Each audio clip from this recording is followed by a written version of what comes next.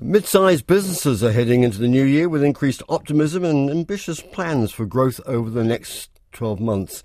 Accounting software firm MYOB survey of mid-sized businesses between 20 and 500 people indicates about half have had an increase in revenue over the past year, while a third made about the same as the year before.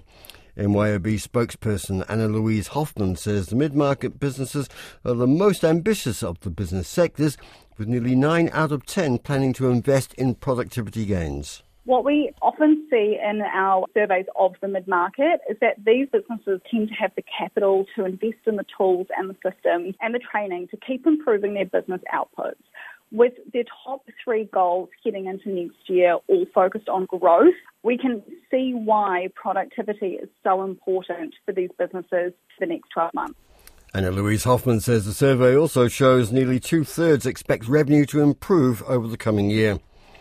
A recruitment agency says wages in the coming year will fall behind the rise in the cost of living, and staff expectations are probably too high. A survey by the global consultancy Robert Walters indicates 2/3 of employers will give staff a pay rise, but almost 3/4 say that won't be any more than 5%.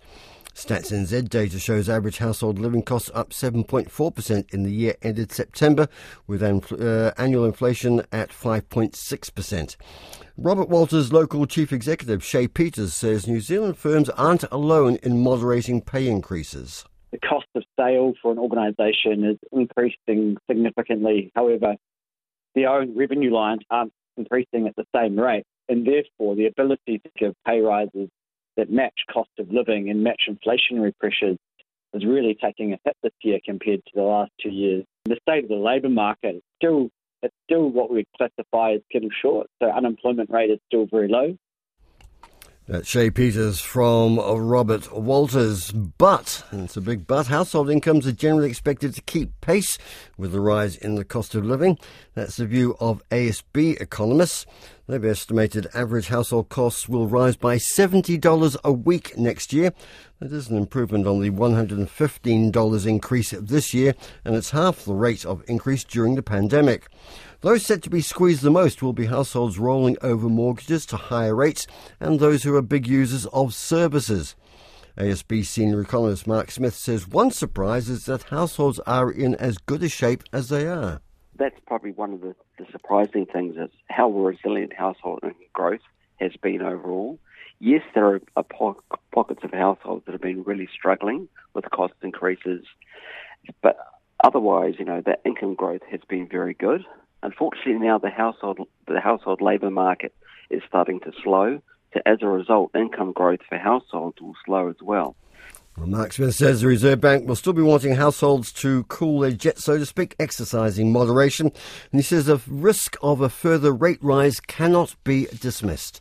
Quick look at financial markets. Wall Street is firmer, boosted by the release of a new product for Alphabet, the owner of Google. People waiting for the jobs report that will come out overnight for a look at how the Federal Reserve may conduct policy. At the moment, the Dow Jones average up 0.2%, the S&P 500 up 0.8%, the Nasdaq is up 1.4%. Local top 50 index gained 33 points yesterday. It's at a 3-month high just below 11,500. The New Zealand dollar 61.9 US cents, 93.5 Australian, 49.1 pence and 57.2 euro cents. Brent crude oil is down 50 cents at $73.70 US a barrel, and gold is up $3 at $2,028 US an ounce.